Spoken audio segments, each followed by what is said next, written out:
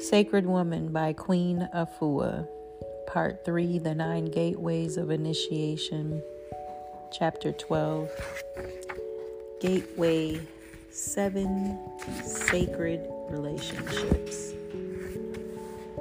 Beginning on page 306. We have many mothers. A sister newly on the path of purification was talking with me about her troubles with her mother. She said, my relationship with my mother has never been good, and it hurts me because I keep going back and trying. I keep trying to bring my mother healing information, and she won't accept it. I had a big fight with her this week, so I think that's what triggered a binge of emotional eating.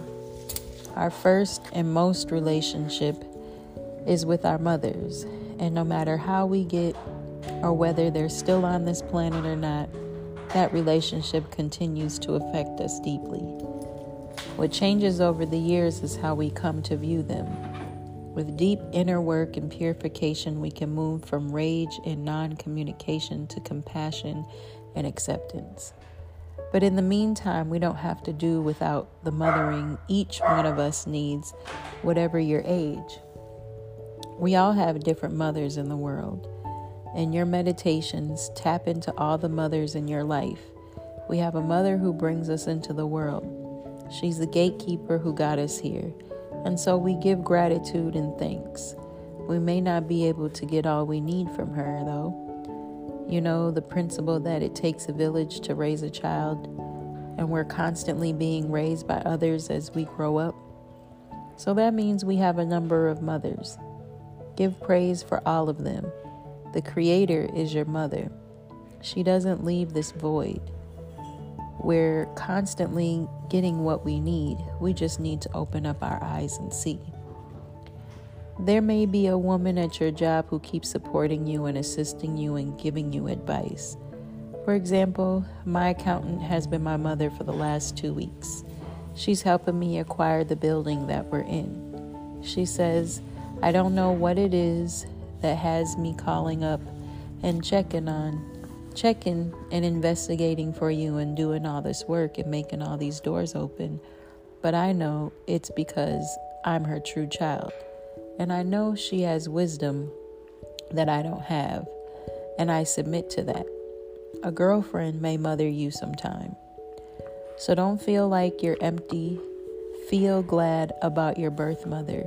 As a matter of fact, you may be the mother of your mother sometimes, and give her what she can't give herself, even if it's simply a good thought. You know how we can be in the same room and send thoughts to each other that knock us out? You say, I wonder how I come feeling so bad. It's because you're in a room full of thoughts that have not been lifting up your spirit. So try sitting with your mother and thinking, I love you, Mom. I thank you for your strength you've shown me. Known it's not on the physical plane, but the spiritual one that you're connecting.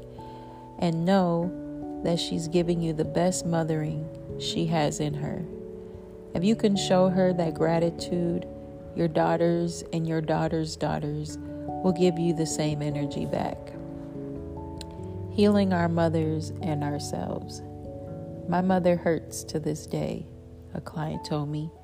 20 years later, she's in grief because when she came with her children, her mother said, you can't bring those children here.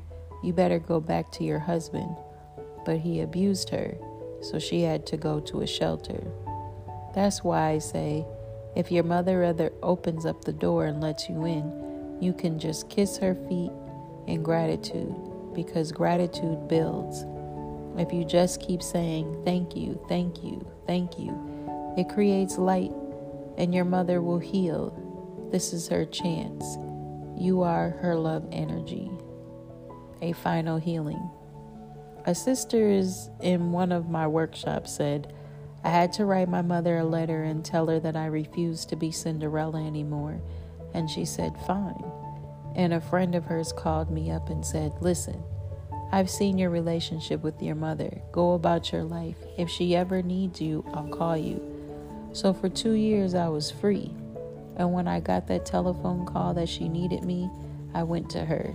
She was amazed that I would nurse her. I would nurse anyone. As a matter of fact, I told her that, and it broke up our relationship again. But that's what she did for me. She made me a person who would help anyone. Watching her die, I saw that she came to realize what she had created. She saw what she helped me become.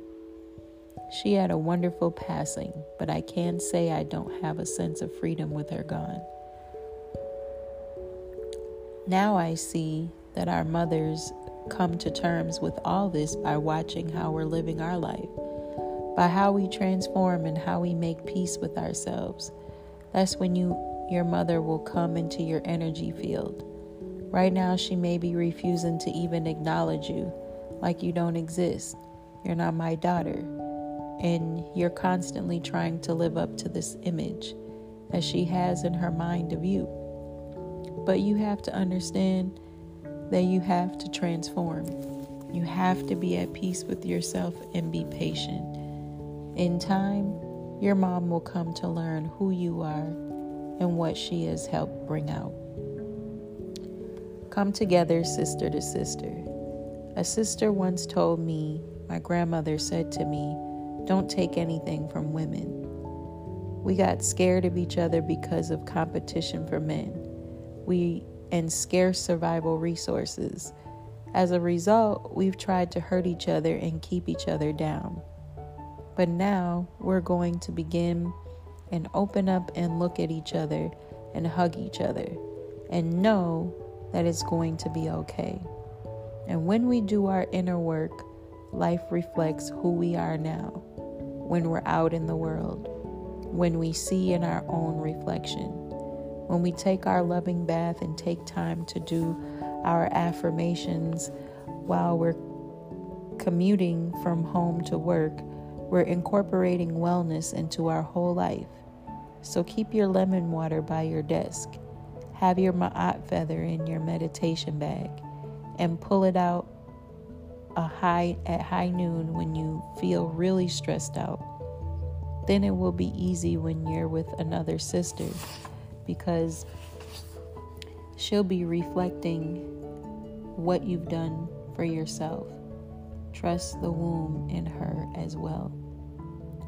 Sister to sister growing. As sisters, Queen Esther and I spoke the same language, shared the same vision, raised our children together.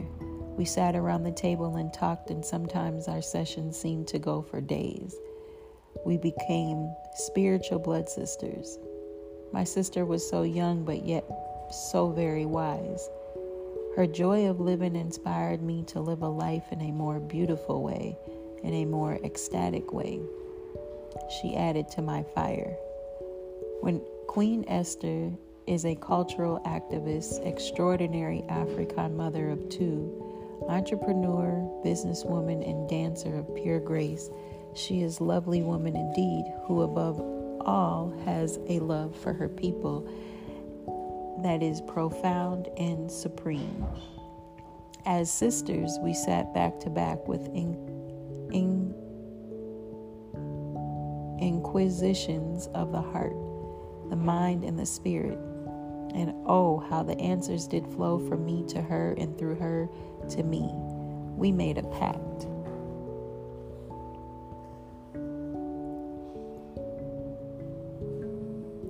That we were old and still vibrant at 100 years of age and beyond.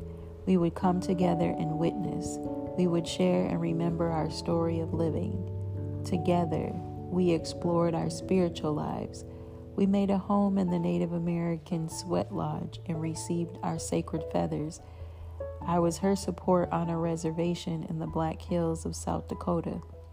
Her father, Mr. Hunter, was a part of the Blackfoot Indian people. His blood running through her African body allowed Queen Esther to be one of the first African women to dance in the sacred sun dance, a tradition that has been in place for thousands of years. Every year in the month of August, the tribes come together to pray for deliverance and for the earth, our mother and father spirit, the rock. People and two-legged and four-legged creatures, and the winged people. They came together to dance, fast, and sweat for liberation. They pray for freedom and political prisoners in American jails. During slavery, many Africans fled to the Native Americans for refuge, and they were able to live together because of their common traditions, views, and rituals of family, sharing, and moral values. Both groups respect nature and both believe in the sacred feather. The eagle of the natives of Turtle Island and the Nubian sacred falcon were birds that represented our spiritual ascension. From this coming together emerged such people as Mr. Hunter, part Blackfoot, part Afrikaan. Chief Crow Dog was a bad dude, which in Harlem means powerful in a positive way. He was also empowered in the same tune as one of the leaders of the Sioux Nation. He honored and gave permission for my sister, Queen Esther, to dance in the Sundance of South Dakota's Black Hills. So did Morenzo, a sweat lodge leader, artist, and friend from Chicago. Together, over 150 people who came out to be sun dancers and supporters. We pitched a tent on the reservation. We washed in a nearby lake when we rose at sunrise and fasted. The morning was filled with drums that woke us at 5 a.m. to begin the purification ritual, which went on for 4 days. Esther would dress in traditional Native American garb, feathers, shawls, and wraps. She would do a morning sweat, then dance for 8 hours in the sun and the rain. I supported her and Morenzo during the sacred time. Each night during the 4-day dance, my sister and I sat on the Great Mother Moot in the sweat lodge, heated with 20 to 40 hot rocks. One of the most amazing sweats was when we shared the lodge with some Native American women from Alaska. They were spiritually solid. We sweated out our old pains, resolved anger, unfulfilled dreams, and disappointments. We sweated for hours and strengthened by the power of our people until a freedom call rang out from deep within. Freedom is at hand. Resurrection of a nation is coming forth. As we grew into woman to woman, we sweated out negativity, old baggage that we packed up as we journeyed through life. At times, we forgot to study and we let the unlearned lessons accumulate. We forgot to put down the excess baggage.